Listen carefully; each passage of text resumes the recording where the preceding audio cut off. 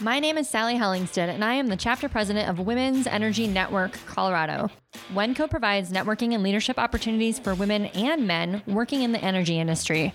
This podcast is dedicated to sharing stories of leaders who have shown resiliency in their career, their personal life, and even their communities. We hope these episodes inspire resiliency in your own life. So let's do this.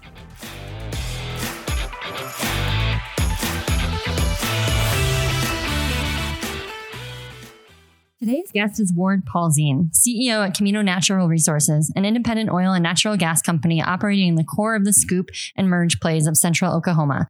I was fortunate to have met Ward through the Denver Petroleum Club, where he volunteered his time with our mentor program. Ward is one of the kindest, most authentic leaders I've ever had the pleasure of interacting with, and I'm excited that he's here today to share his story with us. Thanks for being here, Ward. You're welcome. Thank you. Well, let's start off by letting our audience know, do a little skim of your resume, because you've had quite all kind of a wraparound career, so to speak. So I'd love for you to tell them in your own words. Well, thanks. Well, that's a nice way of saying it, to admit maybe I've had too many roles and too many jobs, but I've thoroughly loved my career. I began my career, my first job was with BP in Alaska.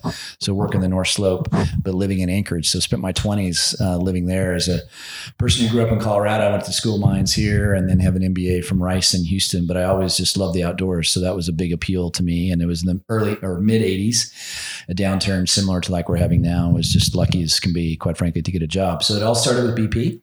And, but I just kind of got more entrepreneurial over time. So did a few things that I'll just skip through. I did a couple of years with the big bad Enron that I don't have on my resume anymore, but that was the late 90s. But just kind of evolved into more entrepreneurial kind of roles, and also really enjoyed combining engineering and finance together. So I was always trying to do that one way or another. And so when you went to school of mines, you went for engineering, but then you did get your MBA at one point, right? Right. To combine that finance part of it. Exactly. Okay. And actually I did that kind of back to back, which I wouldn't recommend doing in today's era, but started as an engineer and wanted to get my technical skills underneath me. Then kind of jumping through a few of them, but was with a small private 10 people in the Powder River coal bed methane craze of the early 2000s. And that really got me understanding how to run a little oil company. I certainly wasn't doing that there, but I got to learn from a great guy. And then ultimately left that, and with Enerplus started their U.S. division in the early days of the Bakken in 2005 and 2006. So that was really the start of oil shale plays was the Bakken. So it was kind of fun being in the early days there, and I loved it there, but was starting to get that itch to start a company, but got a great opportunity to be a founding partner and help start Tudor, Pickering and Holt. And I thought at the time, it's like that was too unique. There was lots of great people coming together with a lot of skills, and it was really hard to put an investment bank together. So to be a part of that was unique. So left to do that and thoroughly loved that. But just as I got then kind of past about age 50 or so, my decision then kind of became, well, if I'm ever going to start an oil company, now's the time. I don't want to wait till it's too late. So left TPH to form Centennial in the Delaware, and that went well, and we timed that market well, and we were taking that public, but in the perfect world, got the offer you couldn't refuse at the last minute, and ended up selling to the Mark Papa led SPAC. So I'm proud that Centennial CDEV is a good strong public company today. And then after that, kind of restarted with Camino. So this time we went to Oklahoma with our focus. So a little bit of kind of jumping around back and forth between publics, privates, finance, technical throughout my career. That's awesome. So going back a little bit, you made the comment of you wouldn't have maybe done your MBA back to back with your undergrad. Why is that? Would you have preferred to have more real life experience first? That's exactly it. I think in a perfect world, I would have worked for 3 or 4 years before I went and got the MBA, just because you know more and you've got more questions to ask and apply that. But I wouldn't have necessarily done it any differently back then. Quite frankly, when I graduated from mines in 1984, there were no jobs. So I was a poor student, and I really liked finance. So I was like, well, I'll just be a poor student for 2 more years and see what happens in 1986. So. And obviously, as a CEO, the finance background has definitely helped. Where do you think it has helped in other parts of your career before Tudor, Pickering, Holt? Yeah, no, it really helped. It helped me just to kind of direct my career, the direction I wanted it to go. And what I mean by that is, I think as an engineer, there's assumed you're going to have those good technical skills, just like a land person. Someone's going to assume you're great at land. But I felt I needed a credibility that I also knew finance. And you can get that, seat of the pants, work in different jobs. But I think I got to kind of accelerate my career into more not just financial jobs, but also technical jobs that required financial kind of interpretation. And if I hadn't had the MBA, I wouldn't have done that as quick as I had. So I don't recommend everyone necessarily do that, but it just depends on what you want to do. But absolutely, it helped me both just knowledge and moving quicker in the direction I wanted to go. Did you always kind of have that entrepreneurial spirit and always know that eventually you wanted to lead a company? Or is it something that as things happen throughout your technical part of your career, it just kind of naturally progressed that way? It naturally progressed that way. I wouldn't say till I even really got into my 30s did I have a desire to really be a little more entrepreneurial. And it's neither good nor bad. My time at BP was great and they treated me very well. So there's wonderful ways to do your career. But no, I didn't come out of college thinking someday I was going to start a company. And I'm amazed that I meet people like that now. They were 22 or 25 or 32 who are like, oh, that's what I want to do. It's like, great. But no, for me, it evolved. What would you say to those 22-year-old, 35-year-olds that say that they want to do that? Like, what's some really quick advice? Like, don't. Today it's almost like don't. Yeah. No, it is be careful because we all have selective memory, and we remember the successes and we don't remember the failures. And we know we've got so many bankruptcies and things happening right now that it doesn't always work, and you could do everything perfect and you just have bad timing. And also sometimes great timing can cover up, some mistakes. Right. So my point is not do it, but I would, in a sense, kind of a little bit of take your time, right? I didn't start really doing lots of these entrepreneurial things till I was over 40, right? So it's not that the world doesn't end at 30 or 40 or 50, right? You've got a long time, and I would just really prepare for it. And by that, I think of, I think of the perfect example when I worked for a man called Bill Cagle in the Powder River. We were 10 people, and I was reservoir engineer and CFO at the same time, right? So, and you got to learn, from somebody else and good, bad, all of that. And so there's a lot you can soak in of success stories and stories that don't work out, right? So my point is go for it, but don't feel like you've got to do it tomorrow. Some of the people that I've been interviewing, one of the things that kind of stays true and tried through all of these interviews is, take the time to get to know the people you're working with too, because a lot of the times knowing the people in the field is going to help you. And so my question for you would be, how much time did you spend in the field? And do you think that was, how valuable do you think that was to help you where you are today? Oh, it was very valuable. I would say really probably only the first couple of years of my career were kind of like in the field. But it's super helpful to your point, just because you get to understand how oil really comes out of the ground, and the folks turning the valves are really doing it every day. So just kind of understanding and respecting what they do. And I was lucky. I grew up in small oil field towns in Kansas and Oklahoma, and then ultimately in Colorado. My father worked blue collar out in the field. So that's what I grew up in, and just, you can relate, right? And have the respect that everybody deserves.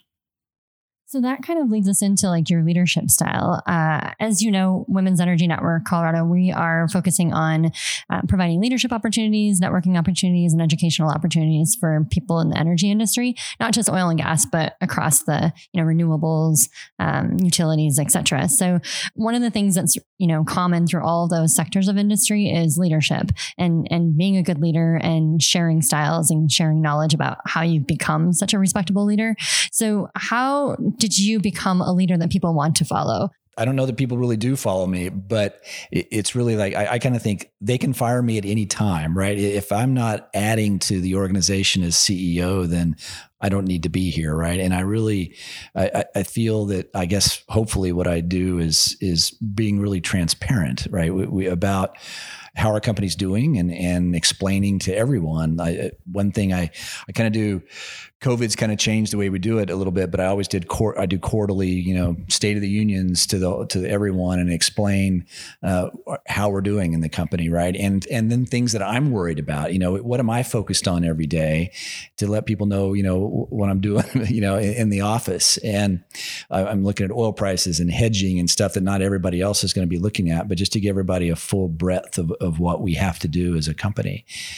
So how we've kind of changed that a little bit during COVID and not all of us being in the office, I now write an email every couple of weeks that's just a business email. And because I'm watching rig counts and all these kind of things that not everybody else is, right? So it's just, I think they're normal, but I find out that, the guys out in the field aren't watching that, right? So it's helpful to give people the context of where we're at. I think also it helps, especially in these private companies. You got to have a vision. It might not be the right one, but you've got to have a plan, and everybody knows what it is. Like for us in Oklahoma, when we got in 3 years ago, give or take, there were already 40 private equity companies in the scoop and the merge. Why do you need number 41? Well, there wasn't anybody trying to be the multi-billion-dollar, really big private guy. So it's like that was our plan from day one, and everybody knew it. And we're going to be the biggest one. There's lots of reasons I think economies of scale are beneficial. So I think it's having that vision that's pretty clear. This is what we want to create, and everybody knows that right up from in the front. How do you balance your communication with your goals, in the sense of, if you haven't fully formed a goal, how do you still keep open communication and then accidentally say something wrong if your goals change? Or I think that's something that I think a lot of people struggle regardless of what level they are in leadership. Yeah, no, it's a great one. I think I try to be like, one thing I always also say too is I reserve the right to change my mind at any time. And what I really mean by that is, the engineer in me, data comes in every day, and you've got to look at it and decide maybe what I thought before is no longer true because something changed, right? So I'm trying to add some flexibility to those goals, right? That they're not super, concrete. So you need them. It's finding the right balance, right? Between concreteness and some flexibility around that. So that's what I'd recommend to people too. It's whether it's your personal goals or professional, things change, and don't be embarrassed or change that's not what I want to do anymore, or that I'm shifting, a little bit of my direction of either with the company or, like I say, or personal goals too. Things change. How do you find the people that you can trust, especially like during COVID when people are working at home and have maybe some wonky schedules dealing with kids and things like that? How do you find people that you can trust to do their job and do it well? Yeah, it's tough to do that. I think it starts for me. It's like we have, give or take, 65 employees, right? So I wish I was talking to all 65 every day, but clearly I'm not. But it's saying, our next kind of group of leaders of, 7 to 10 folks, it's really working closely with them so that they appreciate and we're all on the same page of our requirements to do a great job, right? Our standards, really, whether those standards are technical or ethical. And, then the flexibility that, hey, this is what we're going to do. And this is the standard we set. And then those folks have got to set that exact same standard, to everybody that reports to them. So it's definitely through those kind of levels as it goes down. And you have to trust, quite frankly, that, the folks that have been hired in the land department by our land manager are going to have those exact same standards. And that person has to make sure that occurs. So it's definitely kind of setting the tone. But it's also, I try to do my best to talk to everybody and just, barge into people's office and waste their time for having them tell me, what's going on, right? I just want to hear it directly from them. And I think that also helps hopefully set the standard of what we're going to do. And by standards, I don't mean we're going to work 60 hours a week. By me, the standard just means quality, the quality of your output of whatever it is. We've got to be really good at it. And so that's when I think of standards and then ethics, when people see us dealing with partners or see me interacting with people outside of our department, outside of our company, that hopefully I'm showing that we are, very straightforward and ethical in what we do. And then that's what all of us better do. Leadership in the oil and gas sector specifically has typically been male dominated. And now more and more women are starting to step up into the C-level roles. There's still a lot of work to be done, but I do see it happening more and more, even in my short time in the industry. How do you feel that you have been helping to lead women to those roles? And is there a big difference between leading women and men? I don't think there's a big difference, honestly. Maybe I don't know if that's wrong or right. It's just my opinion. And I completely agree with you as a person, like my wife and I just have one child, and she's a daughter. It's a daughter. She's 20. And so I really relate to that. I also really grew up with a single mom. Really, my parents were divorced pretty young. And even when they weren't divorced, it was a single mom raising my brother and I. So I have always lived with, quite frankly, a strong woman figure in my life. So I saw, a single mom raising us, working full time as a secretary, and all that, what it took, right? So it's like everybody's got the skills. She didn't get to go to college, but she would have been a great engineer. You can just tell, right? So I think it's appreciating that is important. I think we at our company we've always been very flexible. It's especially during COVID right now, it's, if you want to work at the office, great. If you don't want to work at the office, no problem. And just appreciating, especially obviously still more of the child raising tasks go to the woman, whether you're both working or not. Right. So just giving that flexibility is important. And I think that's a big one in my mind. It's also, I was just looking the other day, it's not a goal, but of all of our office employees, our company's right down the middle, we're 50-50 women and men. And we didn't try to do that, to be very honest. It's just the way it worked, right? And so I think we've set up, hopefully that implies there's a culture that when someone, a woman in particular, interviews, kind of sees that, right? And sees that, there's a lot of other women working here, so this must be, okay. Right. So I think it's I don't know if that's leading, but it's just certainly I look at it as just setting a culture and an environment that feels, comfortable. So let's go a little bit into the mentorship side of your life. As I mentioned in your intro, I met you through the DPC mentor program. I'd love for our listeners to hear a bit about how important it is to you, how you've kind of treated it throughout your career, whether it's in your personal life or in your career, how you've used mentors. And then why did you say yes to the mentor program for the DPC? And how has being a mentor through that program helped you in your career? There's a lot there. I know. I'm sorry. I should ask those individually, but that's okay. I think, I've never, as a kind of mentee, I've never participated in a formal process. So when you invited me to do that with the DPC, it was great. From the other side, as the mentor, I think I might have asked you, are you asking me to be the mentee or the mentor? Because I'll go either. I actually think you did. I'll go either way. Because I never had a formal kind of mentee program, even back in the day at a large company like BP, you didn't have that. And so mine have been more ad hoc. And honestly, it really starts for me at home. Right? My mother is my best mentor in a sense that I didn't get career advice, but I just got to watch, how to raise a family and how to work hard. And that was the same. She had left the farm in Missouri. So I spent lots of my childhood on my grandparents' farm and just watching really a subsistence farm and how you make it work, right? And how you work hard and then you get to play, but you don't play until after you finish your work, right? And there wasn't a whole lot of, you get it done. There's no plan B, right? So those were, in a sense, maybe not traditional, but they were my mentors from that respect. Once then kind of in more of a career perspective, I've really just kind of reached out to people to just get advice. And as I got older and a little more confidence and just inviting people to lunch, and let's go to breakfast or lunch, just your time. I just like to hear what you're doing. Right. And learn something from that. And how are you handling this downturn or upturn, or why are you going forward over here and you're not going forward over there, those kind of things. And just through osmosis, kind of learn a few things. And then also learned a lot from Bill Cagle, who's started the Powder River company I worked for, and just to see how all the pieces that you've got to bring together to make it work. So mine have been a lot more ad hoc. So when given the opportunity to be in a more structured role, I thought, this is great. I wish that happened when I was that age.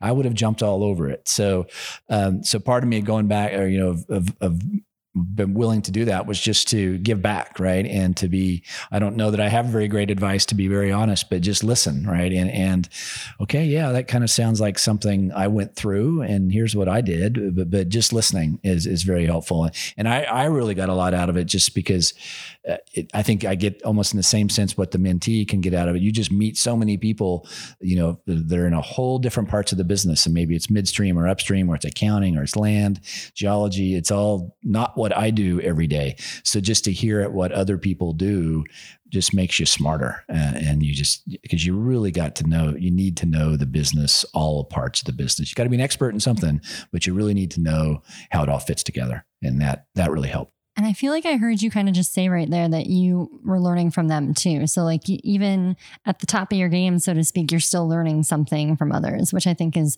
really crucial in a good leader too. Well, yeah, no doubt. I'm learning every day. Yeah. Some things you don't want to learn. Yeah, exactly. And I kind of, one theme I've always kind of had with folks who kind of report into me, it's like, my job isn't to tell you what to do. Your job is to tell me what to do. You're the expert at what you do, not me. It's the buck stops here. I get that, but I've got to incorporate everything, and you're much better at that than I am at this certain task or certain skill. So you need to tell me what to do, and then let's agree, hopefully, and we'll go do it, right? But it's not wait for me to tell you what to do. It's not my style. Yeah.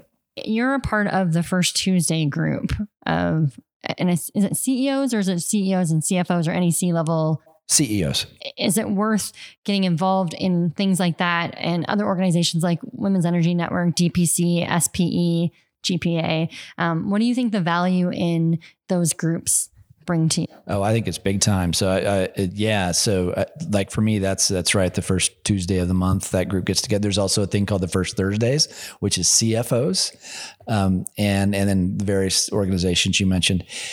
I push it all the time. I encourage all of our folks and all my colleagues to please go do that. Whatever your group, if you're in land, get to the AEP. I mean, get to all the land kind of things, and encourage that, because I think that it's helpful one to just network within your own, your land group or your geology group. That's helpful because you're going to learn some tricks of the trade that there might be applying at a different company. Then it's also helpful to get beyond that too, right? Which is what I thought was so cool about the DPC program and other, the things that Koga has going as well, right? Where you get to interact with people from completely different departments and completely different companies. And that has its own other benefit, right? Of just appreciating that how this business ties together, and you're just going to be a much more valuable person to get hired, quite frankly, or to go up in your organization if you grasp all the pieces of the pie and how it gets mixed. Networking is something that I value and I think is cool, because Kat Campbell, we talked about it a little bit before we started recording, but Kat Campbell was in the same DPC mentor program, and she was one of your mentees and now works with you, which I think is a super awesome example of how it all kind of comes together. Can you talk a little bit about if knowing you in advance helped her with getting the job?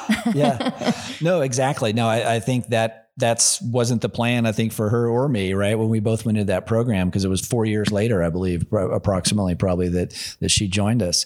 So yeah, it's super helpful, because from my seat of that is, I got to spend time with a person and see the passion in particular that Kat had. And I don't need to go reference. I've spent enough time with that person that I already know if that person's going to fit culturally. I always try to think of really two broad ways of thinking about someone that we would bring on. Culturally, do they fit?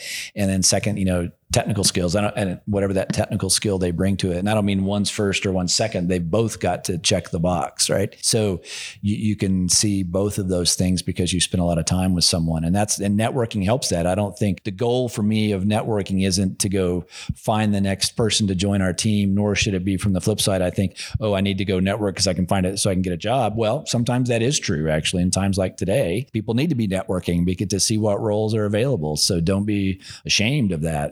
That's what we need to do. But even in the good times, you need to be doing that because it won't always be the good times, right? And then to have all those connections that you can draw upon is critically important. So it's a long-term kind of benefit, not short-term. Yeah. And I think that our industry is small enough that you need to build those relationships that carry you through the good times and the bad times. So absolutely. I like that you said that. Don't just worry about it during the bad times. Make sure that you're making those connections during the good times too. Yeah, exactly. And you got, and it's fun. It's like, I'm very much an introvert person. The older I've gotten, the more extroverted I think I've gotten, but I have to make myself do that. That is not my, if I'm left alone, I'm going to listen to some music or read a book.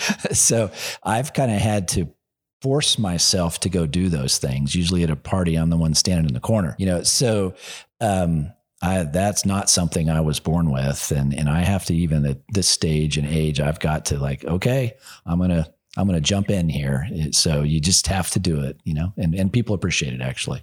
So kind of continuing on that line of advice, like the networking piece and making yourself do it in good times and bad. What other types of advice would you give to our listeners as far as right now during the downturn, things that they can be doing to improve themselves and make themselves a better hire when it picks back up again? Yeah,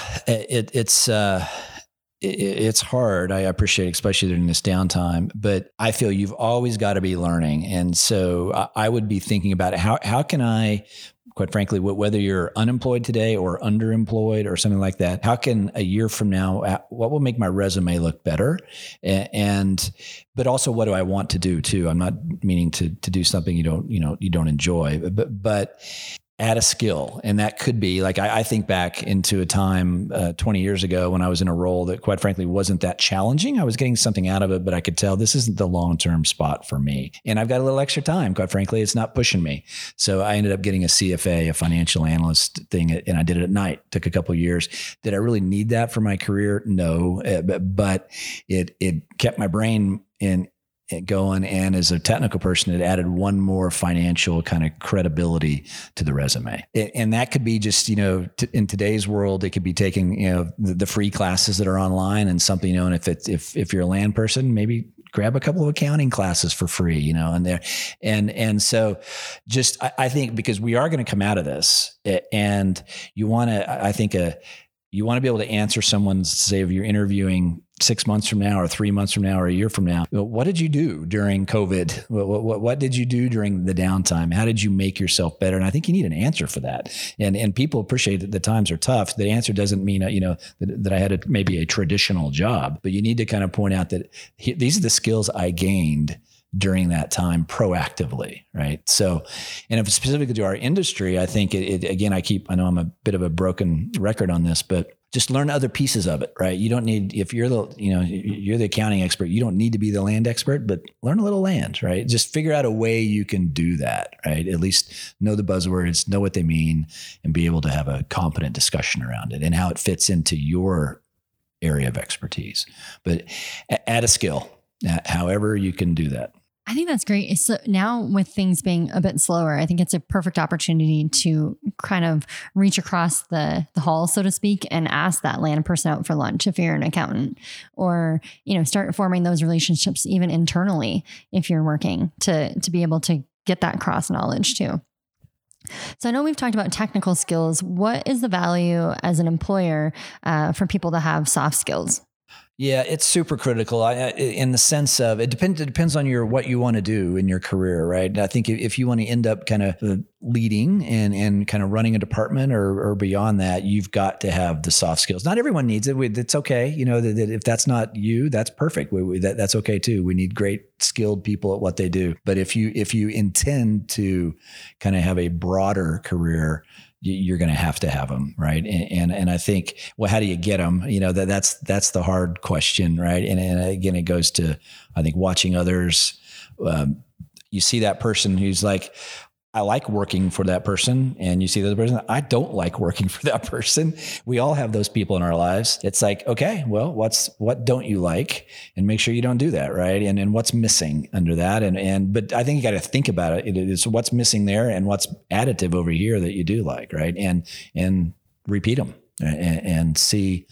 it takes time. You're like, I know certainly I've whatever skills I have, certainly I wasn't born with them and didn't have them early. So it's an evolution and paying attention really to what you see. And would you kind of apply that to, we're talking specifically about leaders, but would you apply that to companies you're looking to work with as well? Like do a little research, I guess, and figure out which company best fits your culture. I know we talked about that earlier, but how would you figure out which companies most align with your own values and the own culture that you want to be a part of? I think that's a great question. It's a direct parallel. It's exactly right. As we think, what companies do we want to partner with, and who do we want as a non-op working interest partner, and who do we want to be non-op with, and who do we not want to be, right? And so part of it's reputation. I mean, before I get into any deal with anybody, I've made a lot of phone calls it's like, okay, 1 or 2 phone calls, I'm going to find somebody that I trust has had some interaction with this company. And your reputation is, the old adage, it takes forever to build one, but you can destroy it overnight is absolutely true. And everybody has long memories. So think about that. I think about that a lot, right? And there's certainly partners that we don't want to be partnered with and do our best not to be there, and vice versa. There's some great partners, right? So trying to find those similar cultures. It's how do you figure that out? It's sometimes you don't know until you're deep into something, and then shouldn't have done that, or no, that turned out great. And you just chalk that up to a lesson learned. Exactly. Chalk it up to a lesson learned and move on. Sometimes they're really expensive or really hard lessons, but exactly. And you don't forget.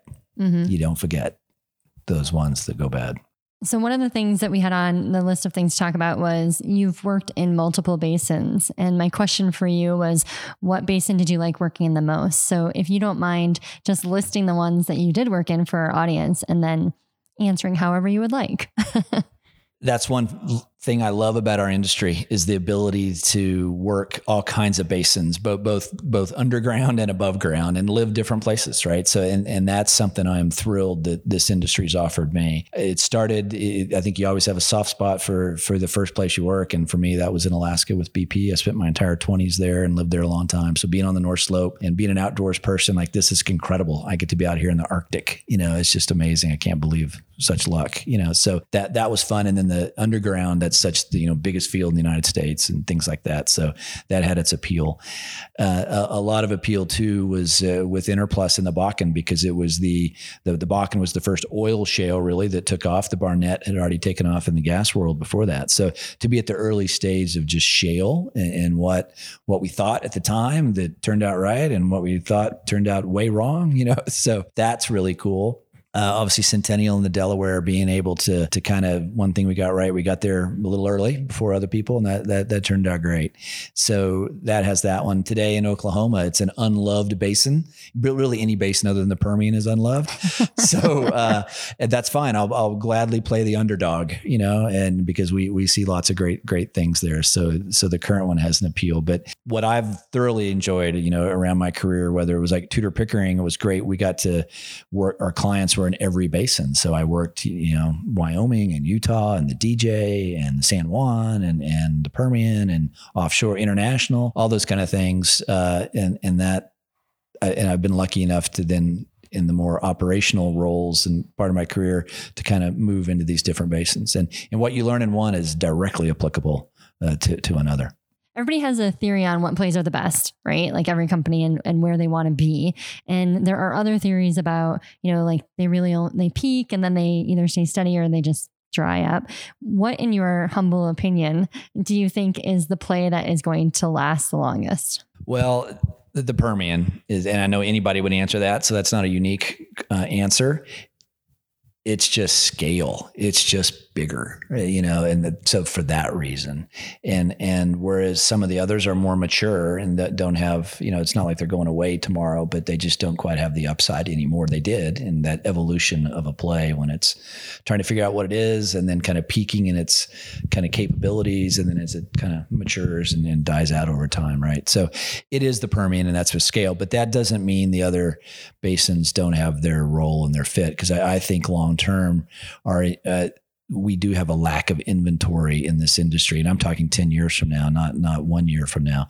So they're going to need the Bakken and Oklahoma and the DJ as well, even though they're not as loved for various reasons, as the Permian. So we can't have all of our eggs in one basket to kind of fuel what our country needs. And that kind of leads into, and not to make this political, but the DJ is obviously going to be very difficult to work, and it has been, and it will continue to be so even this year with whatever ballot or measure they decide to put on the ballot. I don't know if they've actually finalized one or whatever. But what would you say to people looking to find, like, the 30 somethings or people that are ready to start their own business and their own company? What would you say is the most important thing to look at when selecting where they want to operate? Is it politics? Is it longevity? What is it, do you think, is the key for finding that space? Great question, because you have to balance them all. But first of all, I kind of simplistically look at things underground and above ground. And first has to be below ground. It has to be the rock and the quality first. And then, because if you just don't have that, it doesn't matter what happens above ground. It's not going to be economic long term. And if you're going to have to sell something someday, no one's ever going to buy it from you, right? So it starts technically. Then I start to look at above ground, right, and how amenable is either Colorado here or Wyoming, across the border, open to oil and gas. So those are important. But one kind of advice I had back as a banker with helping people sell their companies and build their companies, it's like, we can't, any one of us, we don't affect oil prices. We don't affect these macro things that guide our business, but you got to predict where that macro train is going. And then you got to put your company on the track in front of it and get run over. Right. So, so it's predicting where the train's going and try to get in front of it. Right. So, and what I mean by that is, Colorado's difficult. As a person who grew up here, I would love to be operating in Colorado, but I'm not going to do it, to be very blunt. The above ground risks only get more difficult over time. Doesn't mean if I'm already there, I would make the best of it and you can have a good company there. I'm not saying get out. It just means it's a tough place to come into. But, there's a pro and a con to every basin we have, right? And nothing's perfect, even the Permian, right? So it's not as great as the market thought it was 3 years. It's still great, but it's, everything with time, you figure out the difficulties as well. So we'll get through them all. And we need all the above, not only all types of energy, but all the above of all of our basins. Because I just don't think we have enough, even with changing less oil demand 20 years from now, that's going to be absolutely true. But it's still going to be a massive number that we need to fill. Well, I think that's the end of everything that I had down, but is there anything that I have neglected to ask that you wanted to touch on? I think I would just add that it's, you have to hit the kind of elephant in the room of today with our difficult environment, right? And for all industries, right? Except for a unique few during COVID times. But, we will be back, and I have a lot of strength or confidence in the strength of our industry, and we will be a smaller industry going forward, but we're badly needed and we do a great job of what we do. So, I would say hold your head high and keep up the great work. Right. And it's a struggle, but we've survived it before. I think I feel I'm a resilient person and up until now, since I've been around a while now, I get the question, is this downturn the worst? And we used to say, well, the mid 80s, that was worse. No, I disagree now. This is the worst, right? So you can step back and think, yeah, we're going through the worst time in 50 years. We really are. For our industry, but we will come out of it, and we've all personally done it before, and we've had a hard time, and we've figured it out, and we survived, right? So, and times got good, and it will get good again. There's no question about that to me. Okay, so we do this with every interview. We do like a fun fact speed round. So I'm going to ask you a list of questions and just say whatever comes to your head. Do you prefer texting or talking? Talking. What's your favorite concert to date? My favorite concert to date is, and I'm big into music, and that's how my daughter and I have really bonded. We're both big into it. So To me, my favorite ones to date is when I went with my daughter. It wasn't her first one, but it was her first one as more of an adult, like at age 15. We went to Hozier, who I did not know hardly anything about. And we was at Red Rocks, and she was probably the youngest person there, and I was probably the oldest person there. So it made me feel good in the sense that she was, mature in her choices of music, and that maybe I wasn't too mature. I was still immature in my choices. Still hip. Yeah, exactly. So that's one, but it's highly influenced by doing it with my daughter. That's awesome. If you could tell your younger self one thing, what would it be? Don't be so hard on yourself. Time heals a lot of things, and you don't have to hit everything you decided to hit. You don't, on the day you thought you needed to hit it, right? We all strike out a few times. Yeah. I like that. We all strike out a few times. That's good. What are 3 words you would use to brand yourself? Hardworking, resilient, flexible. And then what gives you resilience? Seen it before in the sense that people can think of family, friends who've had a very wonderful life and did it either with less education or less money or less anything. There's lots of ways to be happy. Hey, thanks for hanging out with us. Make sure to subscribe to our channel so you don't miss the next episode. And if you liked this one, please rate and review it. And don't forget to keep in touch with us on social media by searching When Colorado on Facebook, Instagram, or LinkedIn. And until next time, stay resilient.